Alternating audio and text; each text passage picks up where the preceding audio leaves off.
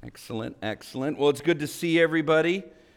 It's good to be with you this Sunday afternoon, and we're in the book of Ephesians, chapter 3. We're continuing on, and this is one of the favorite passages in Ephesians that I have.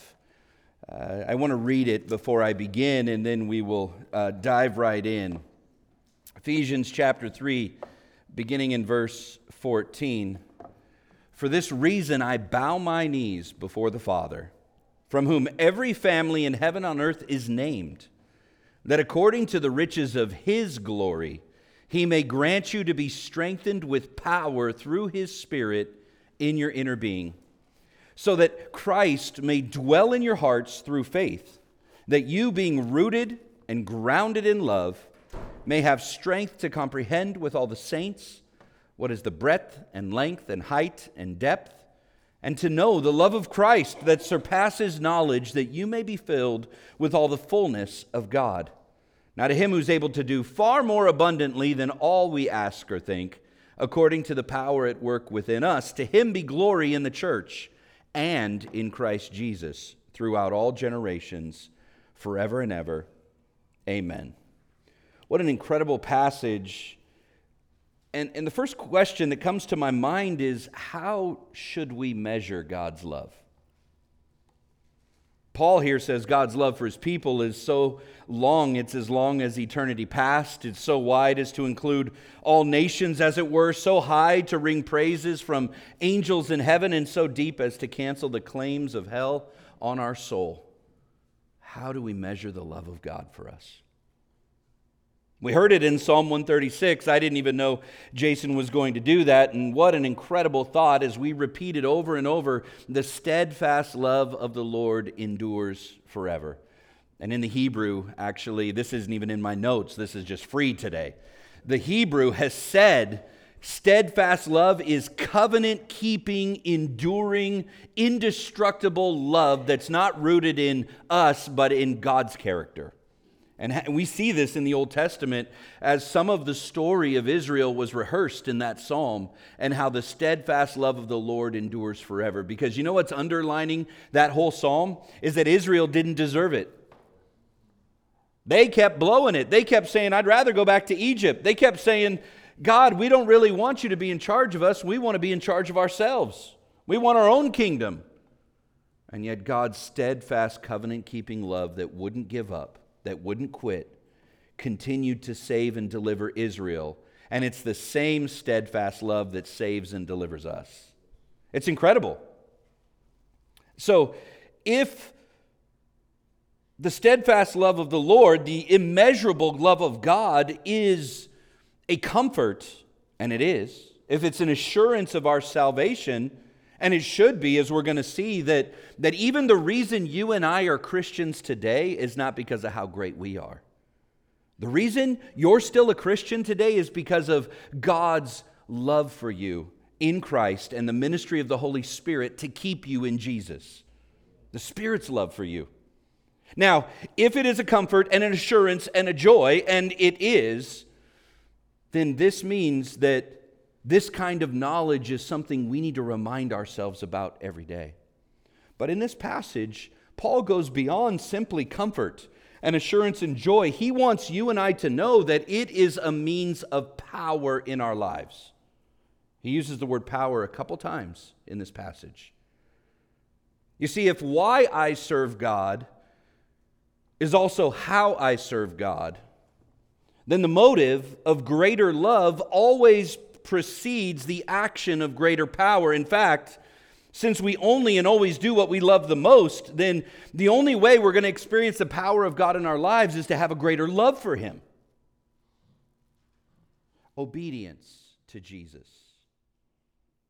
Turning away from sin, killing sin.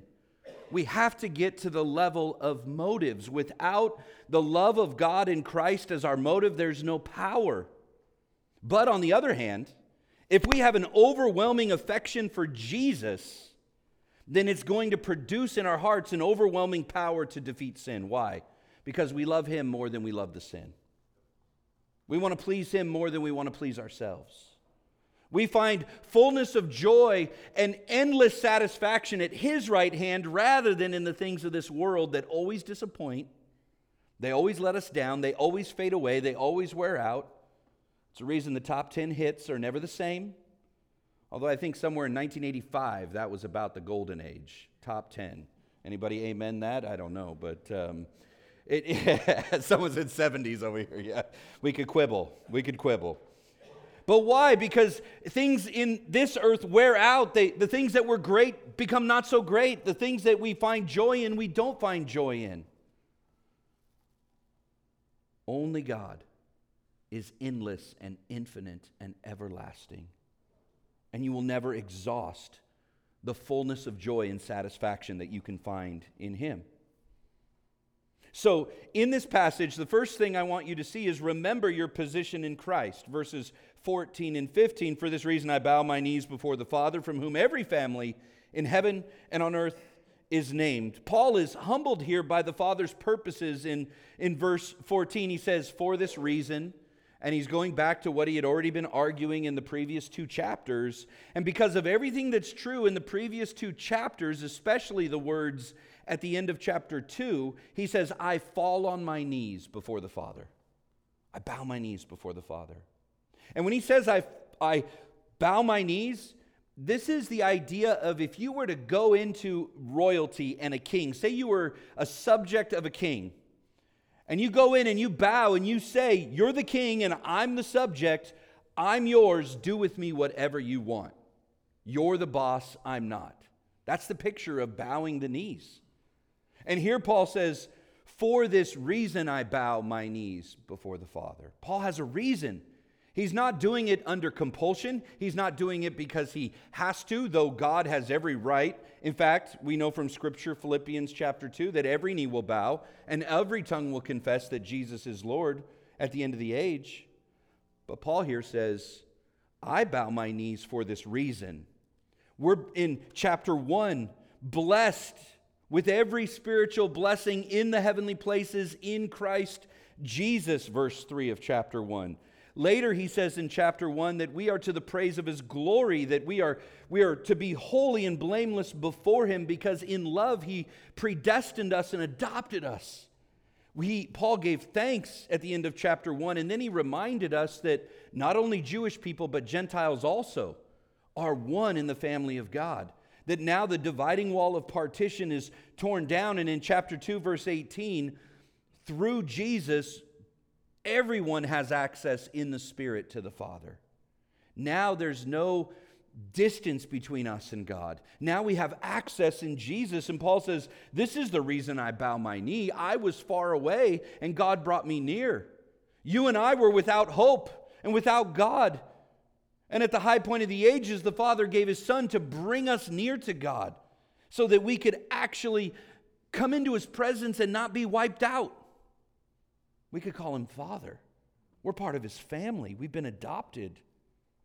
It's incredible. And all of this, Paul had said in chapter 2, is not by our works, but a result of grace. He says, chapter 2, verse 8, by grace you've been saved through faith.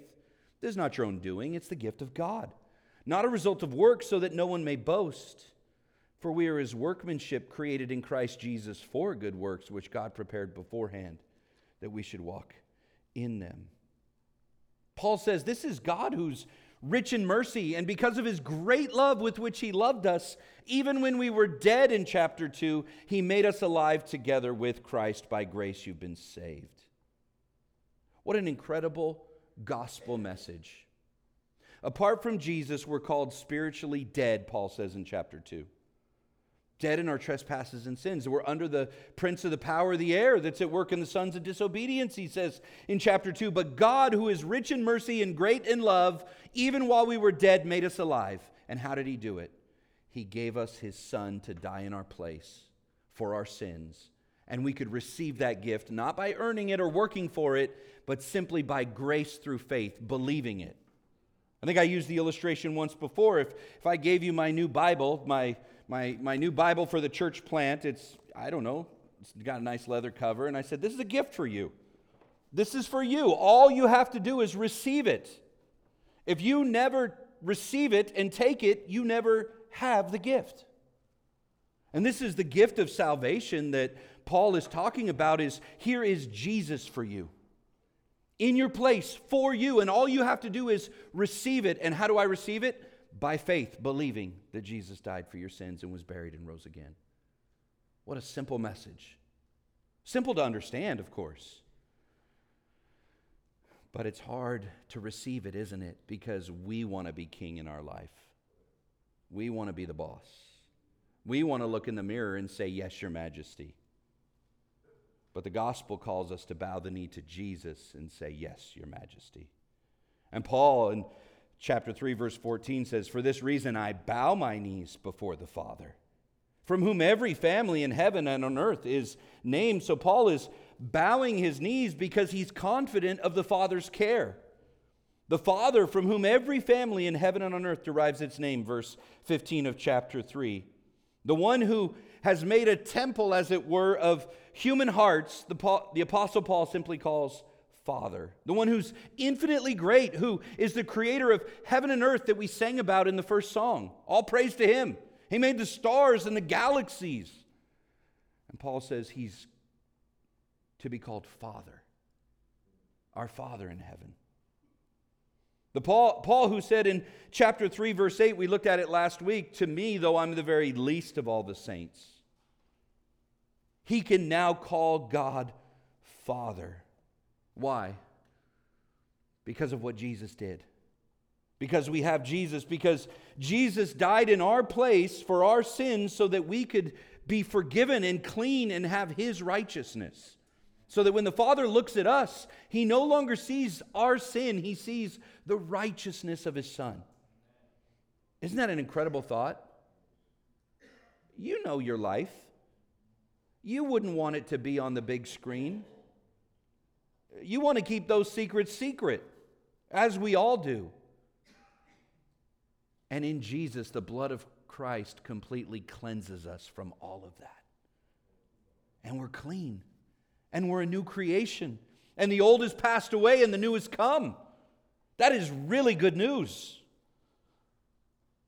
Paul here says that this is the Father from whom every family in heaven and on earth is named. It's as if Paul is saying, I'm unworthy to appear before the Father because of who I am. I'm the least of all the saints, but I'm confident that I have access. Because my worth is not simply in who I am, my worth is in who Jesus is and what he did for me. So we have an advocate. We have someone who ushers us into the Father's presence. Again, King George, the new king in England. You and I can't just go in. I've been to Buckingham Palace right there in the square. In fact, I was there with my mother. She even fell down. Is she in here? No, she's helping the kids. I won't even tell the story. We were there. Nobody let us in. I knocked on the gate, rattled the gate a little bit. Nobody let us in. I had no access to then the Queen. You and I don't have access to King George as much as you think. We need someone who's got connections, who has access. You know, someone like his family. Someone who has the ability to get us an audience with the king. Here is what Paul is saying, is that Jesus has given us an eternal audience with the King of heaven, the Father.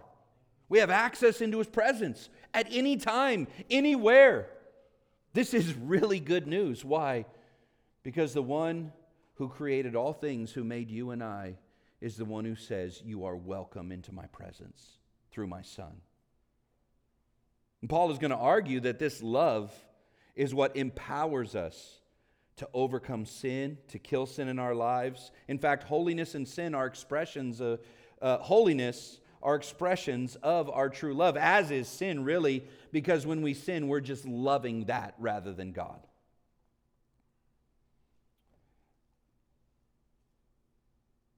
And isn't it, sometimes the weight of that is crushing. If you've lived life any length of time, sometimes you're forced to cry out, God, I don't love you enough. Because such and such a sin is present in my life, and it's been present, and I haven't gotten rid of it. I feel like I just don't love you enough. And if I had loved you enough, this sin wouldn't be in my life. You ever felt that way? Where your love seems so weak? The gospel says you're right. You don't love God enough, but He loves you more. You and a world of others like you. He loves you as a member of His own family. He loves you. And He gave His Son for you. And He poured out His Spirit to change your heart so that you would love Him more.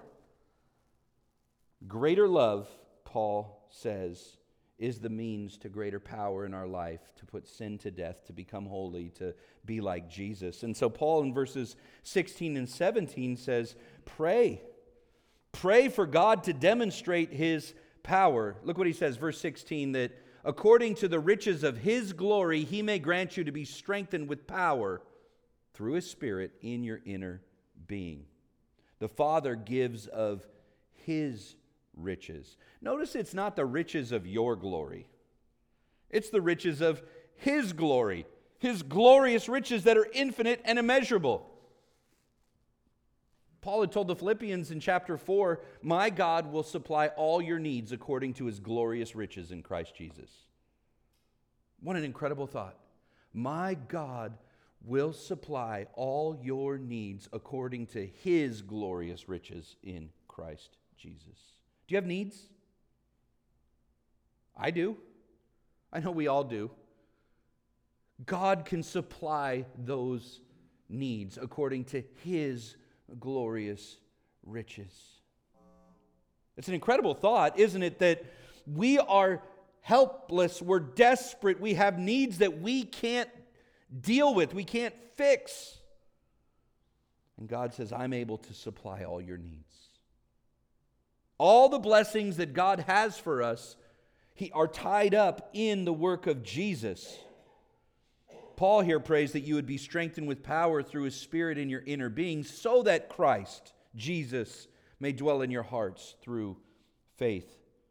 So the Father gives of His riches, the Spirit gives of His power, verse 16, that you would be strengthened with power through His Spirit in your inner being. And we're going to see the Son giving His life, but the Spirit giving His power, that you would be strengthened. Now, when Paul here says that you would be strengthened with the Spirit's power, we sang about it, we read about it in the Psalm. What kind of power does God have? He made the heavens and the earth. He spoke it into existence. It didn't wear Him out. It wasn't a lot of work. We just bought a home in Benicia this week. It's crazy. I'm still reeling from it because it happened in about 5-6 days. So I started packing up. Yeah, I got Marcos over here giving me crazy looks. Yes, I bought a house. Yeah. So I started packing up, right? I mean, I got books everywhere. That's what happens when you're a nerd. And I have books everywhere. And I'm trying to pack these things up, and I got about 6 boxes in, and I ran out of power. I'm sweaty. I'm tired. My back hurts. And I was just packing books. And I said, I got to take a break, Jen. I'm done for Saturday. Like, that did me in. I'm done. I don't know if we're going to make it. Stop laughing. It's not that funny.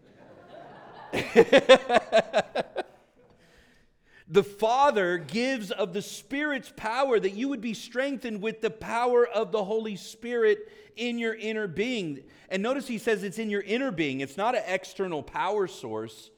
According to the New Covenant, when you believe in Jesus, the Spirit dwells in you.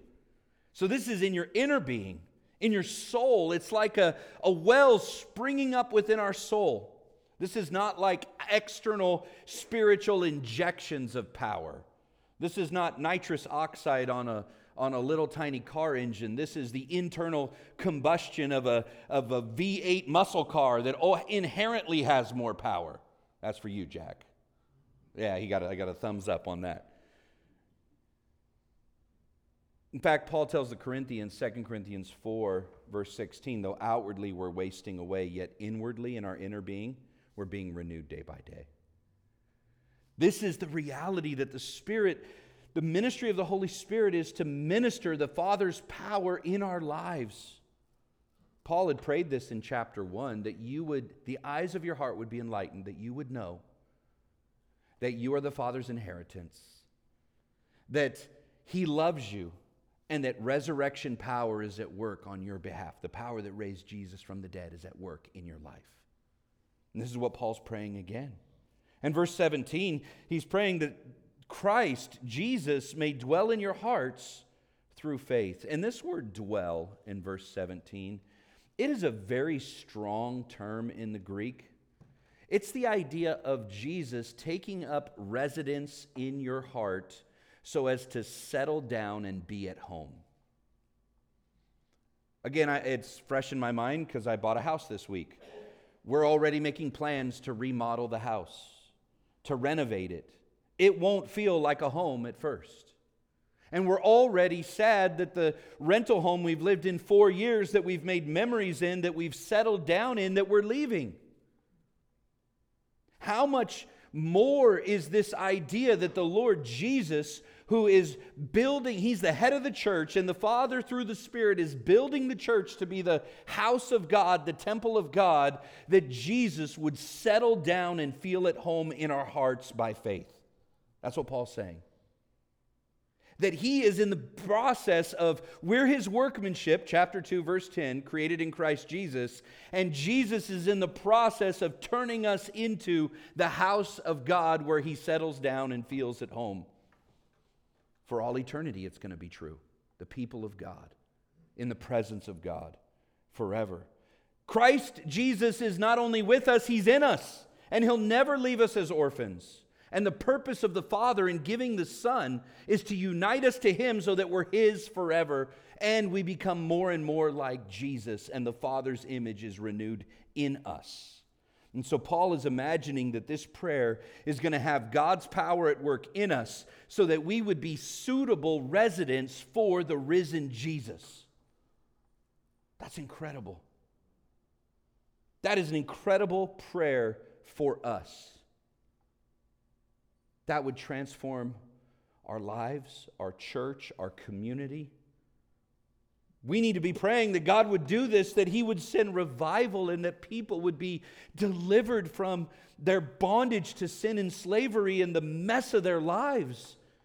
And they would become a part of God's kingdom forever. Now, the reason we have riches and power is that Christ Jesus gives us His identity. Chapter 1, verses 20 to 22. Christ has been seated at the right hand of the Father, and we've been seated in the heavenlies with Christ. Now, you and I are not currently sitting in heaven, but in identity we are. Meaning, we've already been considered raised. We already are considered inheritors of the kingdom of God. We've already been placed at the right hand of God the Father, the place of ownership and authority over the new earth. We're seated beside Him, chapter 2, verse 6. We rest upon Him, chapter 2, verse 20. He indwells us here in this verse. He's going to fill us in verse 19, and we're going to grow up in Him as our head, chapter 4, verse 15. Now, one of the church fathers, St. Patrick of Ireland, you might only know him because of St. Patrick's Day. You should read his Confessions. It's one of the 2 documents we have of Patrick of Ireland. Well, there was such a movement that came out of Ireland. So when Patrick started sharing the gospel of Jesus on the island of Ireland, there were not very many Christians, and by the end of his life, the whole island was Christianized. And then they began sending missionaries out to Europe, mainland Europe. And a number of years later, as an honor of Patrick, there was this prayer that was written, not by Patrick, but in honor of him, and it's called the Prayer of St. Patrick, and here's what it says: Christ be with me and within me, Christ behind me and before me, Christ beneath me and above me. May your salvation, Lord, be always ours this day and forevermore. Now think about this. Without the Father's riches, His glorious riches on our behalf, we're poor. Spiritually, infinitely poor. Without the Spirit's power, we're helpless. And without Christ's life, we're dead. So Paul here prays that we would know the Father's riches, His glorious riches would strengthen us with the Spirit's power, and Christ would dwell in our hearts by faith, giving us life. And then Paul goes on in the prayer to pray for our reception of that power, so that Christ and so that you, being rooted and grounded in love, may have strength to comprehend with all the saints what is the breadth and the length and the height and the depth, to know the love of Christ that surpasses knowledge, that you may be filled with all the fullness of God. The second part of Paul's prayer is that the church there in Ephesus, being rooted and established in love, may have power. Now notice he's not saying that you don't have this and you need to get this. He said you're already rooted and established in this love. You need to comprehend it. You need to be aware of it.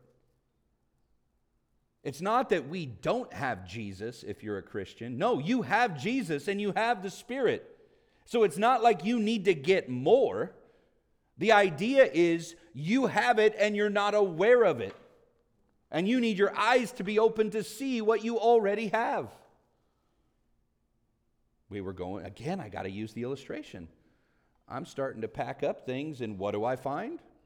Things I wasn't aware I already had. Oh, wow, look at that book. I have that book. Wow, I have 2 copies of that book. I have 3 copies of that book. Because I bought it 3 times because I didn't think I had it. That's what Paul's getting at here is you have Jesus, you have the Spirit. If you're a Christian, if you've put faith, you have it. You need to be aware of this. You've been rooted and grounded in love. Now, may you have strength to comprehend. You see the difference? It's not that you would get more. It's not spiritual push-ups, right? You just need to build up those spiritual muscles. No, you need to comprehend what's already true. And it's not just you, it's all the saints. What is the breadth and length and height and depth to know the love of Christ?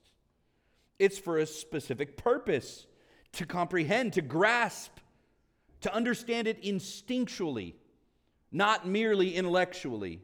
And I know I'm like a broken record with this, but it's so important. The way you know you comprehend this instinctually is when you're pressed by the cares of life and you're tempted by sin, you run to the Father rather than running from Him. You run to the people of God to help you rather than running away and thinking you can handle it on your own, or you got to clean yourself up before you come back to Jesus and all of those things. That's how you know you comprehend it. So what does he say? You need to understand first how secure God's love is. You are rooted and grounded in love. Rooted. What an easy picture to understand. A tree that has deep roots and therefore grows strong. Grounded. A building that has a strong foundation and therefore cannot be shaken. I could imagine Paul in prison looking out the prison cell window, seeing a tree and seeing a building and saying, that's a good illustration of what we're talking about. Love is both the soil in which we're to be rooted and grow, as well as the foundation that we're to stand on. You see what he's saying here? That don't lose the illustration that the main point is that you need to be rooted and grounded in love. In love. Love for God and love for others. If you're rooted and grounded in something else, then you're not going to be able to endure. You might be blown over by the cares of life, the winds of life. You might fall down in the earthquakes of life, as it were. Rooted and grounded. We were just up at Yosemite this summer, and we went over to the Sequoia Grove just for a little bit to see them, and I love those big trees. They're enormous. They're just... And these aren't even the biggest ones I've seen. There's some other groves that are bigger, but you smell the loaminess of the soil. You just smell it. And you love that. I love that smell. I don't know, it's a California smell. I'm a California boy. That smell is, to me, the mountains in California. The smell that should pervade us if we're rooted and grounded is love. We should be known and characterized by love. That it should be so obvious that as we are with each other and as we're ministering to this community, that what people see and smell, as it were, is the love that we have for one another and for God. And then, of course, grounded. Our civil code in California seems way over the top until an earthquake hits. And then you go, yep, there's a reason the rebar has to be 6 inches thick. I know that's excessive. 6 inches is not. I was exaggerating. It's for effect. It's the same way in our relationship with Jesus. We're rooted and grounded in love. Do you remember when you came to Jesus? What was it that captured you? It was His love for you. It was the thought that, wow, the God of this earth, the one who made the heavens and the earth, loves me. He knows everything about me. He knows what I've done. He knows my past. He knows my sin, and He loves me and He forgives me. And He wants me to be a part of His family. This is what Paul's praying we would remember, that we're loved by God, that you would know how high and wide and deep and long it is. Now, he says, understand, strength to comprehend with all the saints what is the breadth and length and height and depth, to know the love of Christ. But then he says it surpasses knowledge. Like, gee, thanks, Paul. I'm supposed to know this, but actually it surpasses knowledge. It's infinite. Why does he say this? Well, the phrase is a poetic way for him to express the comprehensive, eternal, infinite nature of God's love in Christ. In other words, it can't be measured, but you can desire to know it more and more. In fact, all of eternity, we're going to grow in our knowledge of God's love for us. God's love is infinite and immeasurable. I heard a story about a prison that was found by Napoleon Bonaparte in his conquests, and it had been used by the Spanish Inquisition to imprison Protestant Christians for their faith in Spain. And in one of the cells, they found a prisoner that had long been dead, but he had left behind a testimony on the wall. He had scratched a rough cross with the 4 words written in Spanish: above height, below depth, width on the left, and length on the right, testifying of the surpassing love of Christ, even in his sufferings in a Spanish prison, being persecuted for his faith. Now, this is just a poetic way of saying the immeasurable love of Christ, but I want to take a moment and think on these descriptions. Think about the width of God's love. How wide is God's love? Well, I love it that our God saves men and women from every nation and tribe and people and tongue. It's as wide as every nation and tribe on the planet. Black, white, rich, poor, slave, freedman, there's no difference, Scripture says. Revelation 5 says at the end of the age, there will be people from every nation and tribe and people and tongue worshiping around the throne, and all of us are one under the blood of Jesus.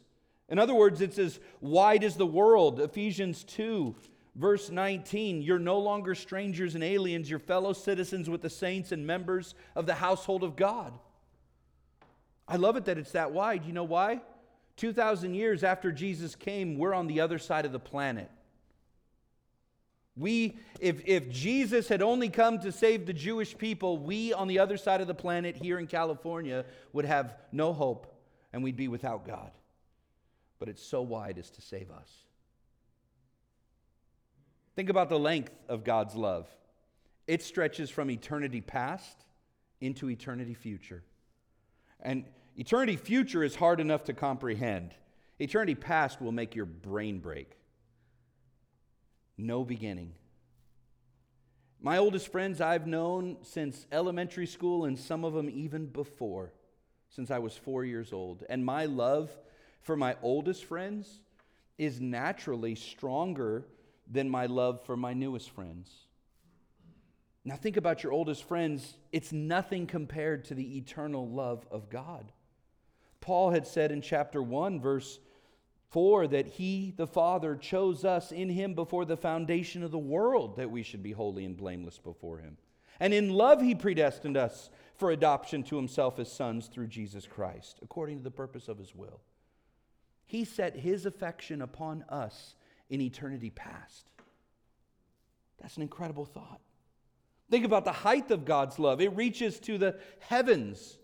There is a thrill in heights, isn't there? I can't even watch the YouTube videos of those crazy people that stand on the top of skyscrapers without any tie-offs. Now, when I worked at the oil refinery, there was a thrill in climbing the highest towers.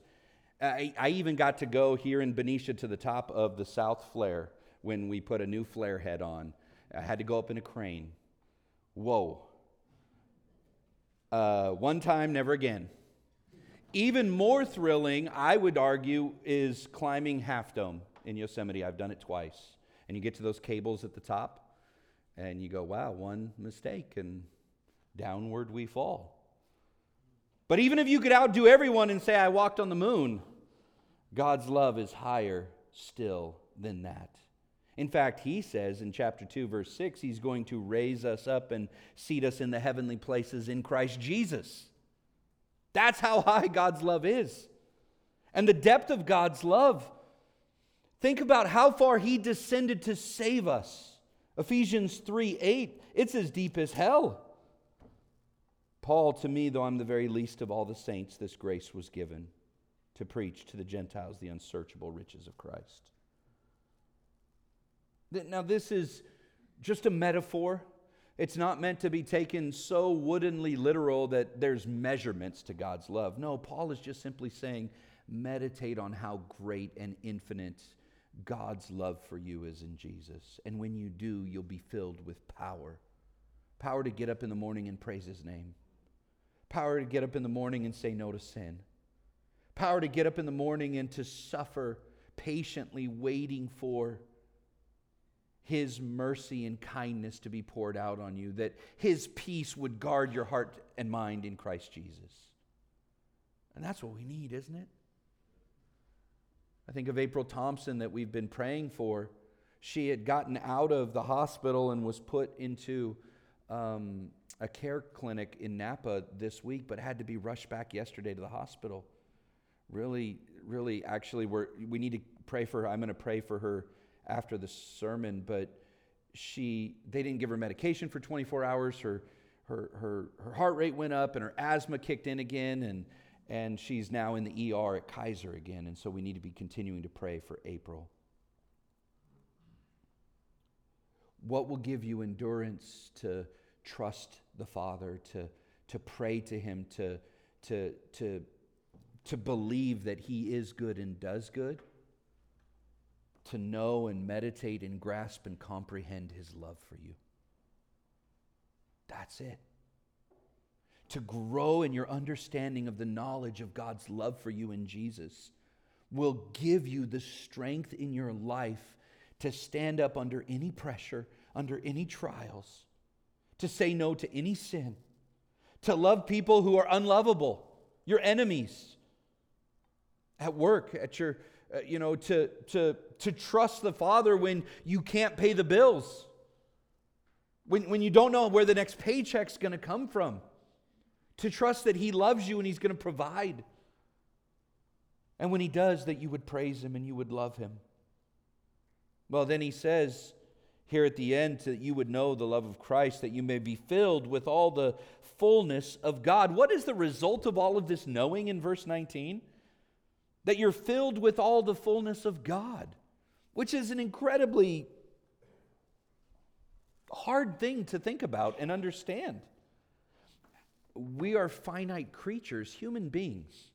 Yes, we're made in the image of God, but how could we be filled with all the fullness of God? Well, and this is where our American individualism leads us astray. He's not talking about you and I individually being filled with all the fullness of God. Remember the illustration he's been talking about since chapter 2, that we're the temple, the place where God's glory dwells, and the Holy Spirit's going to be made, he's going to make it in chapter 2, verse 22, in him you also are being built together into a dwelling place for God by the Spirit. We just heard in chapter 3, verse 17, that Christ is going to dwell in your hearts through faith. And now he says that when you understand the love of God in Christ, you all as the temple, as the church, are filled with all the fullness of God. That doesn't mean that you and I become gods. It means that if people want to meet God on this earth, they no longer go to Jerusalem and the old temple. They now come to us, and they see God in us. And what of God they see in us that's on display the most, according to this passage, is the love of God. The love of God. A love that defies comprehension. How is it that you could love that person? How is it that you could forgive? How is it that you could reconcile and restore relationships that seem completely broken? How is it that marriages that are falling apart could be restored? How is it that enemies could be made friends? Only the love of God can do it. Only. And so he says, grow in this love of Christ which surpasses knowledge. The love of God is greater than the dimensions of our knowing. My kids growing up, we used to have this little back and forth when they were in bed at night. And I would say, I love you. And they would say, I love you more. Then I would say, I love you the mostest. And then they would say, I love you to the moon. And then I would say, I love you to the moon and back. And then it would just go on and keep adding sentences as the creativity of a child's mind grows and grows. This is the idea, is that we tend to measure the love of God based on our experience, and we add love when we're blessed, and we subtract love in our difficulties. But Paul here says the love of God surpasses knowledge, so we shouldn't measure it based on our circumstances, but rather on the character of God. On the character of God. This is why Paul then goes in verses 20 and 21 and says a final word of praise. Now to him who's able to do far more abundantly than all we ask or think, according to the power at work within us, to him be glory in the church and in Christ Jesus through all generations. You know what this means? If he's able to do far more abundantly above all we ask or think, you can't ask or think too much of God. Because he's able to do abundantly beyond all that we ask or think.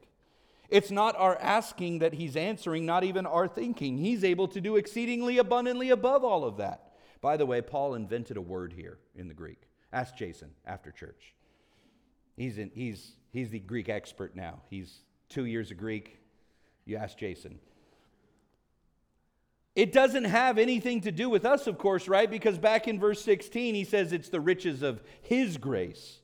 Now, this should give you purpose in prayer. This should change how you pray for your loved ones. It should change how you pray for yourself. It will affect how you tell others about Jesus, because the one who hears your prayers is the one who's able to do far more abundantly above all you can ask or think. If Paul had said, God is able to do all you ask or think, you would say, amen. That's a comfort. But that's not what he says, right? If Paul had said God is able to do more than you can ask or think, you'd say amen. Paul decides to make up a word by adding a bunch of prepositions to the front of this word and saying, God is able to do exceedingly abundantly above all you can ask or think. And it's according to the power at work within us, which is the Holy Spirit, not us. The things you want to accomplish for the glory of Christ, in your wildest imaginations, he's able to do those things. He's able to do far more abundantly beyond those things. He's generous. He's a generous Father. He's a good Father. He's the giver of every good and perfect gift. And so Paul says, because this is who he is, and because this is what he does, he loves us, and he brings us into his family. What he deserves, verse 21, is glory. Glory in the church and in Christ Jesus throughout all generations, forever and ever. You see, we naturally want to glorify our own selves, don't we? We want to put our name in lights. We want to talk about what we've done, our accomplishments. We're even taught to do it. We get jobs that way. We fill out resumes, or if you're really fancy, CVs, curriculum vitae in Latin. And you talk about all the letters behind your name and what you're qualified to do. Man is like a flickering little candle next to God, who is the blazing sun of his own sovereign glory. But the Father, he wants to glorify his Son. And the Son wants to glorify the Father, and the Spirit wants to glorify the Father and Son, and the Father wants to glorify the Son and Spirit. And this mutual glorification of our triune God demonstrates to us that what is our due to the Father and to the Son and to the Spirit is to give Him glory with our lips, with our lives, with everything that we are and everything that we do. God is going to glorify Himself in the church. He's going to glorify Himself here at Trinity Church in Benicia. And He's going to do it forever and ever. And there's never a moment that the glory is not due Him. There's never a moment that when He does far more abundantly above all we could ask or think in our lives, that we should say, I deserve the glory. No, God deserves the glory. In our moments of success, He's able.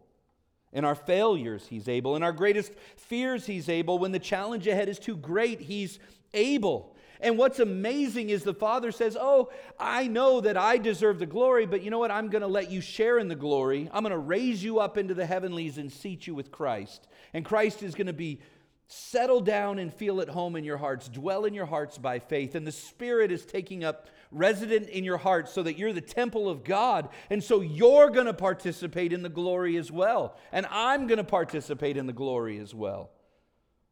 This is the power of God at work in us. It's our mission to go out and make disciples of the nations, to tell people of this good news. And we should just say, Lord, don't pass us by.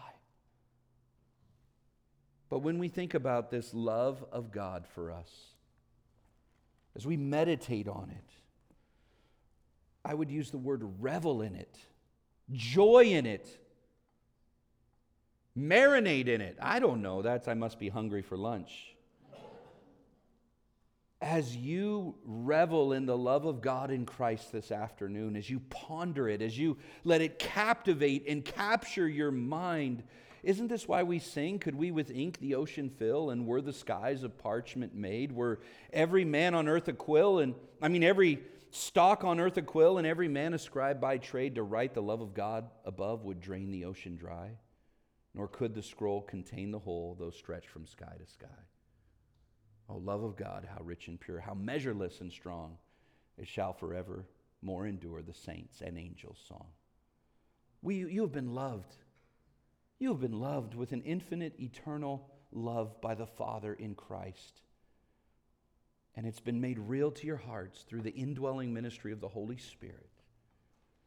May you and I have the eyes of our hearts enlightened to comprehend and grasp this love today. Don't you need it? I need it today. You need it today. This is the most important message you could hear today, is that the Father loves you. And that His Son is for you.